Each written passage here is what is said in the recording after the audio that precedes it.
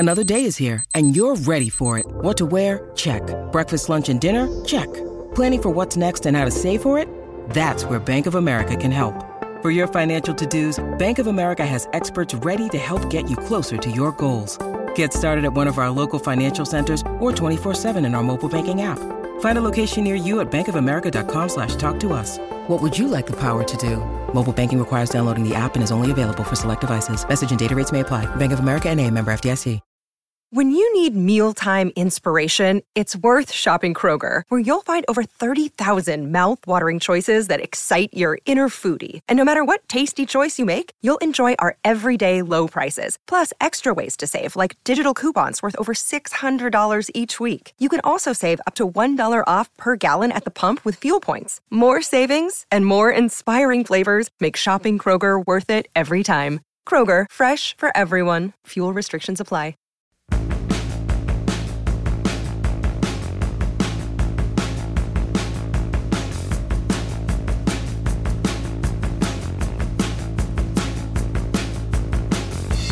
Hello and welcome to another edition of the 66 to 87 podcast.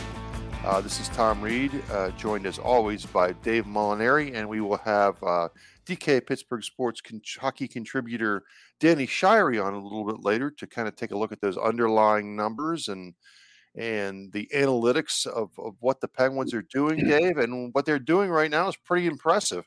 We're recording this on Thanksgiving, so of course, happy Thanksgiving to everyone that celebrates the United States out there. And a 4-game winning streak, Dave. They pretty much can beat anybody in Canada. They haven't seen Connor McDavid yet, and Calgary's another animal, but just about everybody else. But when you look at this team, Dave, traditionally, we think of the Penguins as this kind of high-scoring outfit. They have nobody in the top 50 in scoring. Jake Guentzel weighs in at 57. Again, we're recording on Thursday. Sidney Crosby really hasn't gotten going yet. Beyond Tristan Jarry, who we'll get to in a minute, what is it about this team that has kind of turned it around a little bit and then got them right back into playoff position? Well, Jarry certainly is the biggest factor in their success of late. They've also been playing better in front of him defensively. They're certainly not flawless by any means, but better, closer to the way that Mike Sullivan wants them to play. And they've gotten pretty consistent scoring from their bottom two lines. Mm-hmm. Evan Rodriguez, as we speak today, has 7 goals in his first 19 games. Danton Heinen has 6. Teddy Bluger has 5, as does Brock McGinn. And, those numbers aren't going to put them in contention for the Rocket Richard Trophy or anything like that. But that's pretty good output from guys who are on your bottom two lines. And it kind of makes up for some of the offense that hasn't come yet from their more traditionally productive forwards. Yeah, and I was very impressed. We're going back a couple games, but how they played Toronto. Toronto was as hot as any team in the league, and they've not only got, as you mentioned, getting the timely scoring, spreading it out through the lineup, but have also really committed to a defensive game and have been able to kind of play it any way you want it right now. Toronto, to me, is one of those teams I have noticed that are trying to play a little bit different way, play with a little bit more edge, which is unlike the Maple Leafs of this era right now with Austin Matthews. I was really impressed with how they played, and again, it seems like they can do a lot of different things to find a win. Yeah, it's that I think is a credit, at least in part, to the coaching staff. Yes. But also, ultimately it's the players who have to execute. No game plan is any good if it's not executed efficiently. So, but yeah, they've been willing to make the commitment and the sacrifices that are necessary to play well defensively, to put themselves in front of shots. Jason Zucker was really hobbled by one that he took off the right foot Wednesday in the Vancouver game. And, that's not the first time you're going to see a Penguin go to the bench or dressing room, in his case, in obvious pain after, putting himself in front of a shot. But especially when the Penguins' top guys aren't going the way you would expect, and with Evgeny Malkin still out of the lineup, if they want to continue to collect points and climb back into a playoff spot, that's what it's going to take. Let's dig a little deeper with Rodriguez. He's a guy that when I saw him last year, I was kind of like, this guy's not bad. He certainly deserves a jersey. Is play hard, competes, and now given a little bit more of a showcase, certainly at the beginning of the season when he was playing first, second line minutes because of all the injuries. I really like him. I not only he definitely stays in the lineup. I just think he's a pretty useful utility player. Yeah, versatility is one of his great assets. You can use him at center, where I think he has played his best this season. But he also won't hurt you if you use him on the wing, either wing for that matter. And it will be interesting to see what becomes of him when Evgeny Malkin returns. Assuming all of their other that Crosby and Carter and Teddy Bluger remain healthy, which is a big assumption with this team. But with as well as Rodriguez has played at center, you'd like to keep him there. But those are four guys, ahead of him on the depth chart that I don't think he's going to bump out of the middle. So it will be kind of interesting to see where he settles in, because based on his performance to this point, he certainly has to be one of your 12 forwards. Yeah, well, maybe he could be the backup goalie, Dave, because it doesn't seem like Mike Sullivan is willing to use the guy that's in that role. And I want to talk a little bit about that before we go to break here. Tristan Jarry, I mean, we've talked about him so much in the offseason for maybe the wrong reasons, and so much for the right reasons to start this season. He's been excellent, but it's raised an interesting issue when you think about the start of last season, the COVID shortened 21 season. Neither goalie got off to a very good start, right? Jarry didn't play well, neither did Casey DeSmith, but they've kind of figured it out. With falling behind the way they did, it seems like Mike Sullivan right now is just riding and dying with Tristan Jarry, and Casey DeSmith, when he gets his odd chance, has not played well. I worry about this long term. If they've got to find a way to get DeSmith in the lineup and get him performing, because you don't want to overtax Jarry in an 82 game season.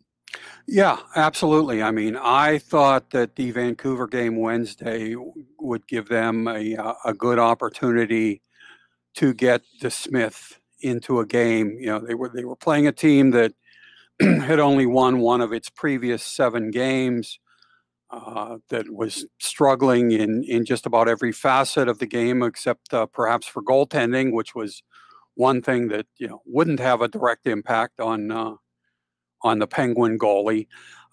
So I thought that was a pretty good chance to get him back in, maybe give him a little margin for error if his game is still out of sync, as it has been for most of the limited playing time he's gotten this season. And given their place in the standings, I can understand Mike Sullivan, wanting to try and get every possible point. But the days when an Eddie Johnston will play every game for his team in goal are long gone. You need a backup who you can play, possibly 15, 20 games at least in a given season, and have him do a good job. And that's an awful lot to expect of a goaltender who's getting into a game once a month, It's just you can practice as hard and as often as you want, but there's really no way to replicate game conditions. And if they want DeSmith to get his game back to the level that I think they believe he's capable of, they're going to have to find ways to get him into games. Yeah, only Jack Campbell, as again we were recording on Thanksgiving, only Jack Campbell from Toronto has played more games than Tristan Jarry. I will say I was a little surprised when I called up the stats that there are as a handful of goalies who have played 16 games. I'm not sure exactly why that is right now. Maybe there are some injury issues. But I watch the Rangers a lot, and they're in the same boat. I mean, they just are riding Igor Shesterkin. I think they're going to ride him until his groins come off.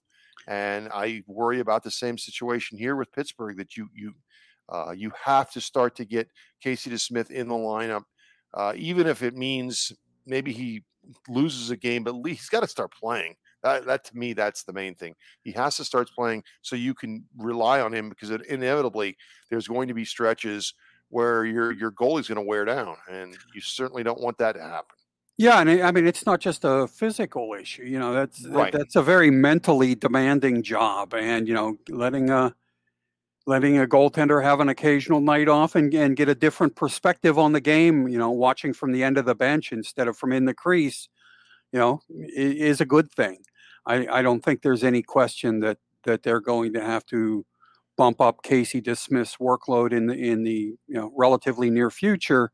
And if they come to the conclusion that he's not capable of filling that role, then they'd better go out and get somebody who is, because you do need a capable backup in this league.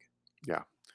All right. When we come back, we're Friday, the 26th, is depending on when you're listening to this, I guess it would be is the 30th anniversary of the death of Badger Bob Johnson, the coach that came for 1 year and delivered a Stanley Cup. And Dave and I will kind of reminisce and talk about what Badger Bob meant to Pittsburgh and meant to the Penguins, and in some ways still does. So stick with us here on the 66 to 87 podcast.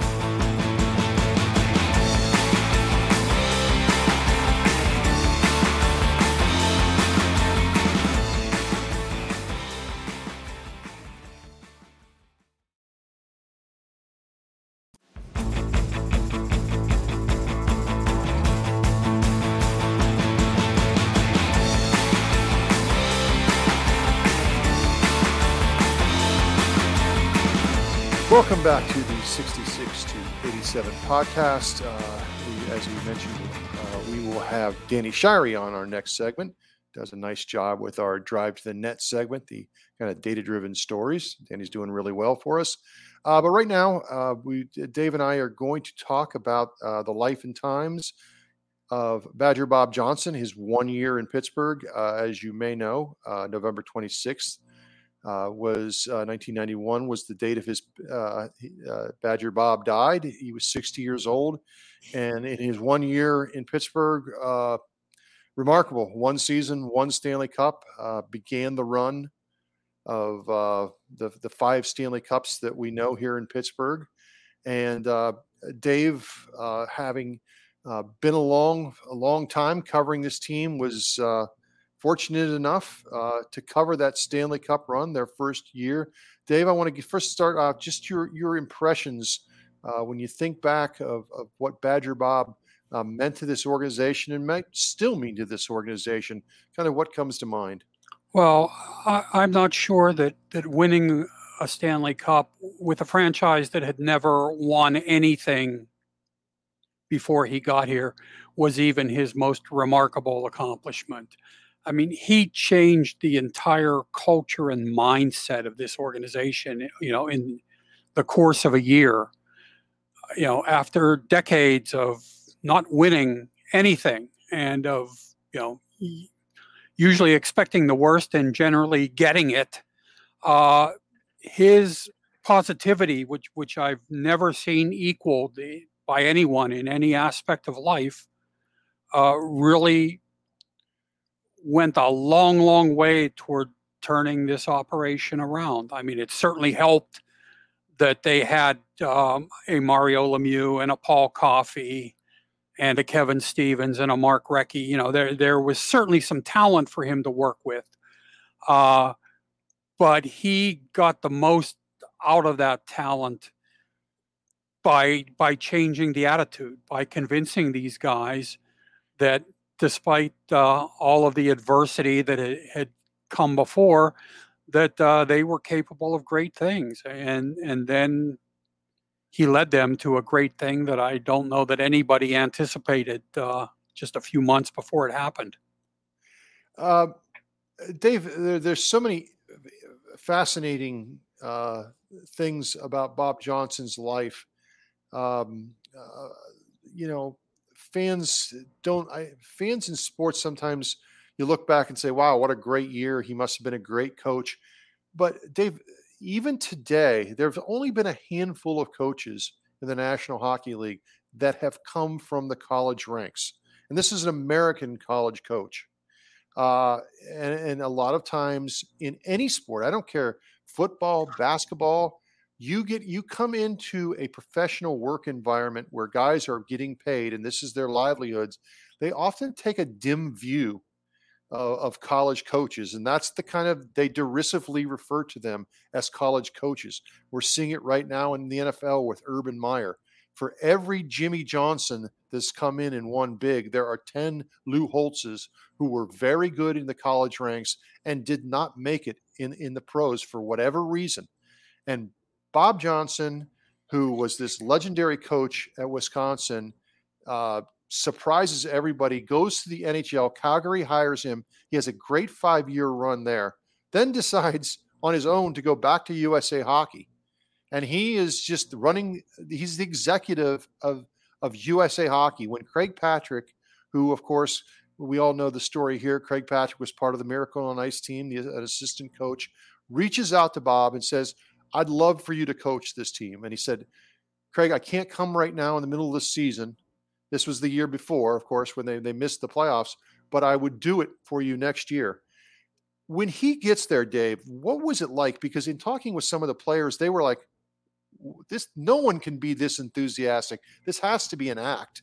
There's no one could be this upbeat all the time. What do you remember when he first got there? Well, my favorite Bob Johnson story in that regard probably actually happened before he got to Pittsburgh.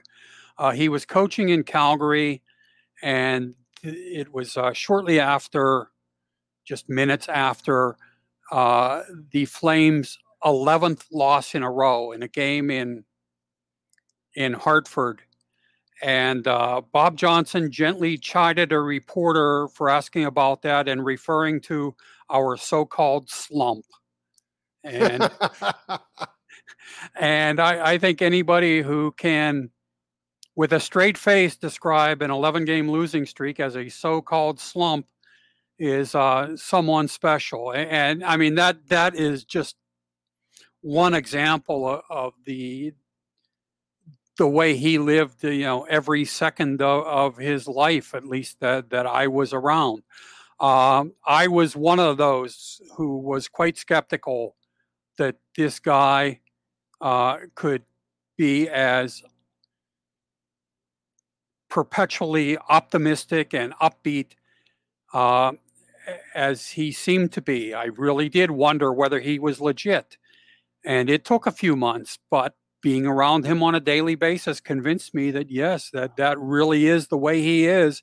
And, he won his players over in that regard too. And that was so important in what that team was able to accomplish. Not only in the one season he was behind the bench, but in for a couple of seasons after that. He instilled an attitude that just permeated the organization and made an awful lot of things possible. Going back to his Calgary days, this is I want to say attribute this to Tom McMillan, and I might be wrong, but I think Tom told the story. Friend of the show, Tom McMillan, terrific writer and a longtime head of media relations with the Penguins, had just retired. I think Tom told me this story, or it may have been Phil Bourque, one of the two. So when he's coaching Calgary, comes into Pittsburgh, and as you guys as I think fans know, these teams come out from out west. They're busy. They're playing a game. They're getting on a plane, going to another city. They're playing in the next night. So Badger does his morning skate, and a local youth hockey coach or clinic runner, whatever you want to call him, shows up after morning skate and says, "Hey Badger, we're having a youth clinic out at Shinley Park, Dave. I'm Yes. showing Shinley Park. We're having something with youth hockey players at Shinley Park. It's at like 2:00." And you know that most coaches, NHL coaches, would say, "Hey, here's I'll get you an autograph stick, raise some money, whatever." Badger Bob gets in a cab, goes out there to Shinley Park, and helps these kids for like 45 minutes, and then comes back and to coach the Calgary Flames that night against the Penguins. And that is part of this whole thing of, who is this guy? He's like right out of central casting of some movie. He's like a crazy uncle, but all of it was sincere. And you could tell as the year goes on that the players start to buy into it. They see that he is legitimately cares about their welfare and is going to do everything he can to get these guys to the next level. Yeah, I mean, you made the point pretty well there. He sold guys, so many of whom were skeptical about him, that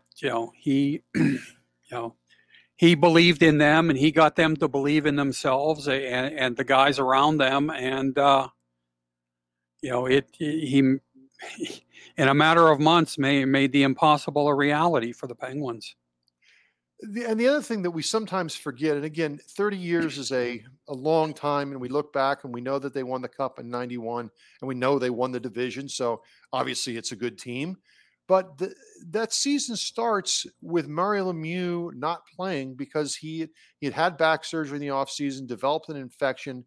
He doesn't get Mario until mid-January. And even in early March, that team's still not in the playoffs. So on this show, we have, in this past year, it's the 30th anniversary. We've talked about that team. We've had guests on.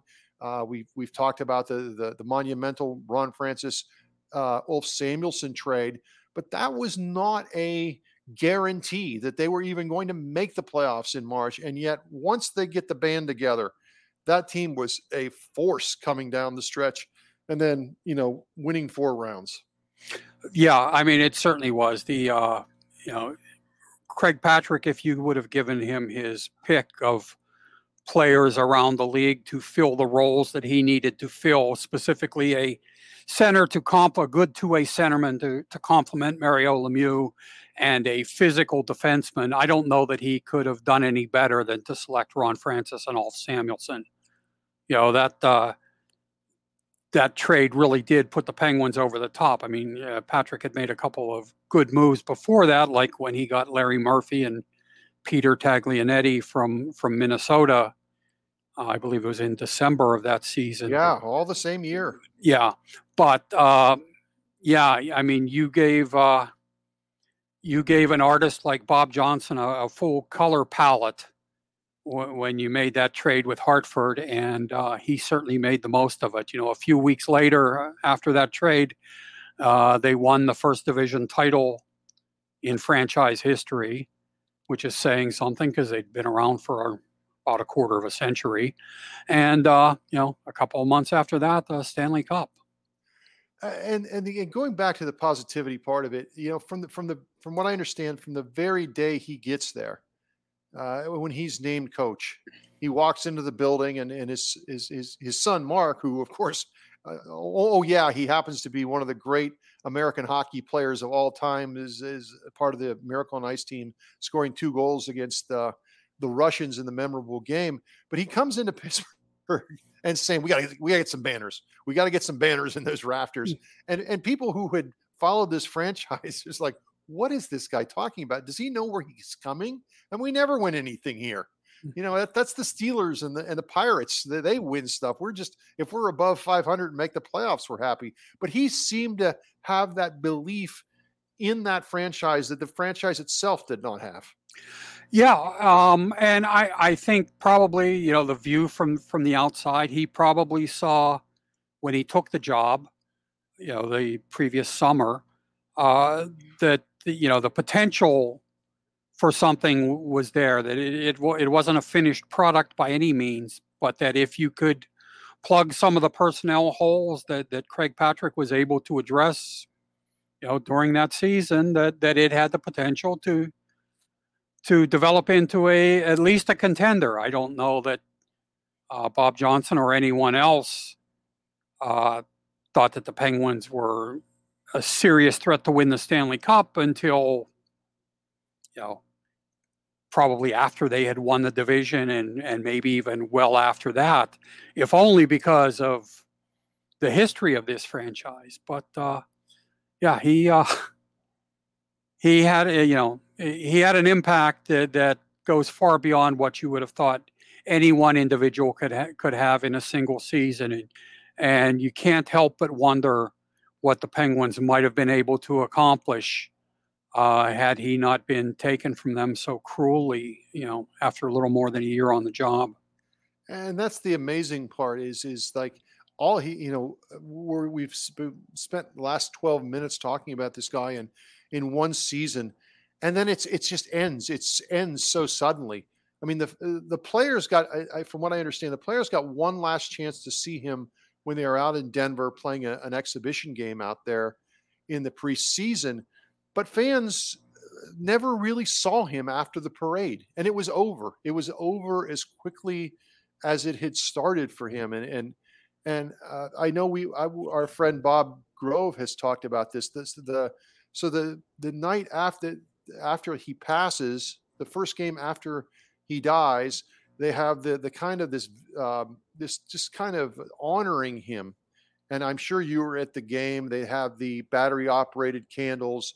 And Phil Bourque tells this amazing story that they're getting ready to play an NHL game, and players on that team are standing in the circle around the center circle, just bawling their eyes out.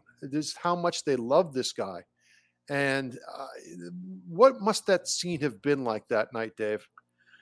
It was surreal. I mean, it's, I've seen a few games over the years, but I've never witnessed anything even remotely resembling that night. Yeah, I mean, to have, the arena full of people holding those, battery powered candles, in a darkened building, to honor him was just, it was quite a moving experience. I'm not surprised that there were players who got emotional about that, because they had grown to be quite attached to him, probably more so than, in fact, not probably, more so than any coach who's ever been associated with his franchise.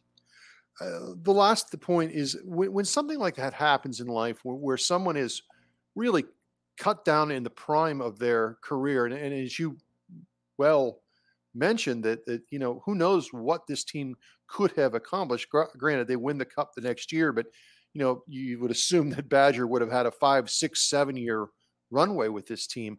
But it almost reminds me a little bit of one of the greatest icons of this city's ever produced in Roberto Clemente. Now we're going way back into the early 70s, but for our young listeners, Roberto Clemente, obviously the great baseball player, Hall of Fame ball player for the Pirates, is killed tragically in a mission of mercy, going home back to his home to help out people that were stricken. I believe it was by an earthquake in Nicaragua. By an earthquake in Nicaragua, and he's going down there. And the point is that this is all we always remember him as this young great player. Granted, he was getting a little old, but still this great player that is cut down in the prime of his life. And so he never really goes old. He never grows old. And Bob Johnson was only 60 years old. Now, granted, he may have looked a little bit older, but he was in the prime of his coaching career. And that was it. It was 1 year and gone, and I think it adds poignancy to the legend of Badger Bob Johnson in Pittsburgh. Yeah, it does. I mean, I guess on some levels it's fitting that he departed a champion. Yeah. But yeah, it was much, much too early. Not only as a hockey coach, but as a husband and a father. 60 is just way too early. Yeah, I absolutely agree. Again, the Badger Bob Johnson, the 30th year anniversary of his passing on the 26th this past Friday.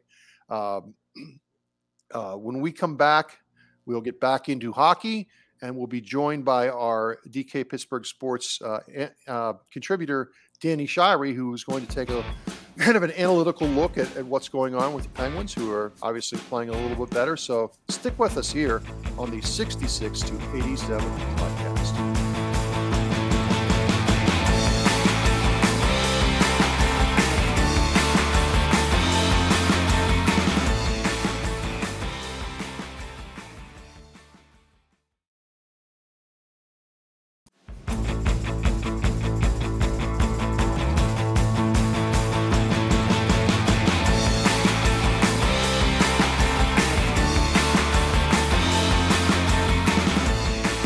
Welcome back to the 66 to 87 podcast. And as we mentioned earlier in the show, we're delighted again to be Shirey, my fellow Columbus man here, also living here in the Buckeye State in the capital city. Danny, how you doing today? I'm doing absolutely fantastic, and I appreciate you guys having me on again. Yeah, I hope our readers and our listeners to the podcast have been enjoying Danny's Drive to the Net coverage. Every week he kind of delves into a different topic related to the Penguins, kind of an analytical look at it. I think it's been pretty well received. And Danny, I'm going to give you a little credit here. Your last piece entitled "Every Reason to Believe in Penguins Finishing" kind of forecasted a little bit of maybe the turnaround that they saw on the Canadian swing, in the sense that this was a team that was generating enough chances, some high danger chances. I think they were eighth in the league. Did you have them eighth in the league in expected goal share? And lo and behold, they're starting to fill the net a little bit better. Tell us a little bit. Has it just been a market correction, do you think, finally, for this group? Yeah, I think it has. And outside of the games against Washington and Ottawa, where they just got blown out, the almost every game the Penguins have controlled the lion's share of the chances going both ways. And right now they're ranked, according to Evolving Hockey, they're ranked fifth in 5v5 expected goal share. Now, that's not to sit here and say that, if you've got a positive expected goal share, that eventually things will turn around. You've got to look a lot deeper than that. But from what I was seeing, the Penguins were in the top 10 in the league in generating their own chances. So when that's been a constant throughout the season, especially with them missing so many people from the lineup, missing Crosby, missing Malkin, and I see that they're still generating these chances, and they go, 3, 4, 5 games, however it may be, where they're, only putting 1 or 2 in the back of the net. I'm not saying that, there might not be an issue there, but I'm more inclined to believe that that's going to correct itself over a longer period of time. And, time and time again, we see it on an individual level as well as a team level, where teams are basically on the opposite end of the spectrum of what the metrics are showing you. And, there is a time and a place where you need to say, okay, there are changes that need to be made, and we need to look a little deeper here at what's going on. But there's also situations where, you just need to trust the process and hope that things will come along. And I think that's happening right now. For listeners, our garage door is going up and down. This is replacing the garbage truck rumbling through the neighborhood. Danny, last season, Tristan Jarry, really his first year as kind of being the man, he had, he won plenty of games. The team won the division, but I had read in the past that his underlying numbers weren't that great. He was just kind of okay season last year. What are the underlying numbers telling us this season about what our eyes are seeing, which to me looks like a pretty good goalie that's helped them turn things around. Yeah, I would completely agree with you there. The main goalie metric that I like to look at, and again, it's not a one size fits all. You can't just rank goalies based off of this metric. But the main goalie metric, goals saved above expected, Jarry is a top 10 starter right now, and that's extremely encouraging. But you're absolutely right that every other season he's played, with the exception of one, and I believe it was the 2018-19 season, if I'm not mistaken, was the only season where he was basically breaking even, stopping what was expected of him. And this season, I believe he's already saved 5 or 6 goals over what's expected of him to this point. And, I still have hesitancy, and I might just be scarred from that postseason round against the Islanders last year. But I'm definitely a little hesitant to see, if this is going to hold up over an entire season, especially because he's slated to start more games than any other netminder in the NHL this year.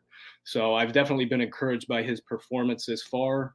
I don't know if it'll hold up to this degree for the entire season, but at this point, there's no reason to believe that, he's not going to be able to at least get the job done and do what the Penguins need him to do in net. Yeah, it's interesting. I think Jarry and Igor Shesterkin for the Rangers, those teams are in similar situations. I don't think they can really trust their backups right now, and they may just play their starters until their groins pull off from the bone. But it is a long season. You got to hope at some point the backups start to come on. Okay, here's a question I've been waiting to get to. I'm going to put you on the spot as a representative of the analytics community that I respect so much. But I've had this discussion in past with Allison Lukin and some other people. And this is about face-offs. And it works out good because you're both a coach and someone that looks at the underlying numbers. I've heard some data-driven analysts dismiss the importance of them. Yes, I know good face-off guys are like at 54% anyway. But to me, it seems like the analytics is so much based on puck possession. If you start with a puck, that's a much better thing than not starting with a puck. Where do you come down on this? Yeah, and this is something that I kind of go back and forth with a little bit too, because obviously if you're on the penalty kill with a minute left in a tie game and you lose a draw and they win it back to the point and they throw it over to the Ovechkin circle and they bury it, like that's a big issue. And you're like, wow, I really wish we would have won that draw. But at the same time, there's so many other micro events that are going on throughout the game, aside from face-offs that are very similar, like those 50-50 puck battles in the corner. Yes, you would like to have the lion's share of whatever it may be, but at the same time, I'm not putting a whole bunch of weight into a guy, that's at 52% face-offs versus a guy that's at 48%. And I think the biggest thing is that we tend to latch on to those moments where we can see a direct result from a face-off win. So it's super easy to say, that guy really needed to win that draw there, and he's been losing all the big draws, even if, he's a 50+% guy. So I really battle with, how important they are. Obviously, you want to win as many face-offs as you can, but I'm just not inclined to believe that, it's something that should have the utmost importance and be at the top of mind. All right, go ahead, Dave. Slap me down. No. Danny, is there anybody from the Penguins who's kind of flying under the radar, who might have had a better start to the season, based on the analytics than people watching might feel just going by the eye test? Well, I mean, at this point, I would hope most people that are just watching the games would know this by now. But Evan Rodriguez has been absolutely outstanding. I don't know that he's necessarily flying under the radar anymore with the amount of goals and points he's put up, especially while the Penguins were missing so many people from the lineup. But as it currently stands, I mean, he's driving an absolutely ridiculous amount of offense. If you look at where the Penguins are getting chances when he's on the ice, it's right at the net front, right in the slot, and they're even just shooting from everywhere. So that's been really important because, like we've said time and time again, with all of these people out of the lineup, even though that they're healthy now, the Penguins really needed that. And another thing that has really impressed me with Rodriguez is he's been the Penguins' main driver in the transition game. And I noted this on Twitter the other day when they were playing every time he gets the puck in the defensive zone, he's got his eyes up and he's finding the lanes where he can just skate the puck end to end. And he's really good at getting shots off on the rush as well. And he's also really good at picking up those trailers. So I've been really impressed with, I've always thought that he was a decent player. I never pegged him as a guy that was going to be able to step up in a top 6 role and do well. But I've been extremely impressed with his development so far. And it's kind of funny to say development for a guy that's his age, but it is a big development for the Penguins to have a guy like that they can not only put in their top 6, but when everybody gets healthy, they can throw him back into the bottom 6 and rely on him to drive play at both ends of the ice. As a guy who coaches the game, is there anything about the way Mike Sullivan does his job that you particularly appreciate? Yeah, I can definitely appreciate how structured the Penguins are when they're on top of their game. And, when any hockey team is playing an 82-game schedule, there's going to be instances where the system falls apart and guys are all over the ice and somebody made a bad read and it looks absolutely horrible. But for the most part, Sullivan has turned this team into a really good defensive team. They're not seeing as much of the odd man rushes against that we've seen in years past, and they've done a really good job of protecting the front of the net. And at the other end of the ice, the Penguins have been able to generate a lot of their offense from their forecheck and really suppressing the opposition from breaking out of their own zone and extending that zone time so that they can kind of work the puck to those high danger areas and create that offense. And finally, with the understanding that things can change and we have to adapt what we write to developments on the ice, what sort of things can the subscribers expect to see you writing about over the next week or so? Yeah, so I was telling Tom this before we hopped on, but that's always subject to change, especially with how many games the Penguins have coming up here. But one thing I've had my eye on and I've been itching to write about has been Brian Dumoulin. Other than the past few games, which I think he's played very well, and I would even go as far as to saying he's played his best 2 or 3 game stretch here. But before that, the Penguins were just getting absolutely cratered with him on the ice. Penguins weren't generating any kind of offense. And, even just the eye test, there were certain instances where you saw him turning the puck over, falling down, or even just sprawling out on the ice and letting guys walk right around him. So, and he's at the age now where we start to see a decline in defensemen, and especially defensemen that aren't all that offensively inclined like he is. They tend to have a bit of a steeper drop off once they hit that 30 years mark. So I'm going to be keeping an eye on that, and depending on how the games go here the rest of the week and how Dumoulin plays, that might be what you can expect next Thursday. Denny, I got one more question for you before we let you go. I'm always interested in, with player data tracking now coming into the thing, and I think it's going to change everything for the good for you guys because you'll have so much more data to work with. Is there something out there that you would like, oh, I'd love to see this number. If we could quantify this would really make kind of the science of what we do in telling stories through data better. Yeah, so we see a lot of these like Amazon Insights. I don't know if they're still doing it on ESPN now, but back last year when NBC had the NHL package, we'd see, how fast guys were skating or how hard a shot might be. And I don't want to say that I don't care about that information, but I struggle to see the relevance of how that's impacting on ice results. And I think the biggest thing that's lacking in the hockey analytics community right now is passing data and even tracking passes, because that's not something that's included in expected goals models. You can't look up passing anywhere. And I wouldn't say that having that data is going to, make it even more perfect. But it would add a lot of context to certain situations because, and I'd even go as far as to saying a guy like Crosby might have lower expected goal totals than you would maybe think for how good of a passer he is. Because if he's battling for a puck in the corner and has got his back to the slot and just throws a no-look backhander to a guy that's wide open out front. The models don't know that play developed so quickly and that look transpired like that. So I think that would go a long way to, fine tuning things, but I wouldn't necessarily say that it's going to be the magic pill that is going to make everything perfect. And that's why it's so important to, like I was saying earlier, yes, the Penguins are a top 5 team in expected goal share. That does not mean that Penguins are good. They're going to make it to the second round or whatever it may be, but that's when you've got to start doing that digging and looking to see how these results are coming about. And I said it last time you guys had me on, like it's equally as important to watch the game so that you can understand why those metrics are the way they are. Good stuff, Danny. He's Danny Shirey. Read him every week. Drive to the Net, his Drive to the Net column should be a must read for Penguins fans. Always read Dave Molinari, of course. And for those two guys, I'm Tom Reed, and that is it for us this week on the 66 to 87 podcast.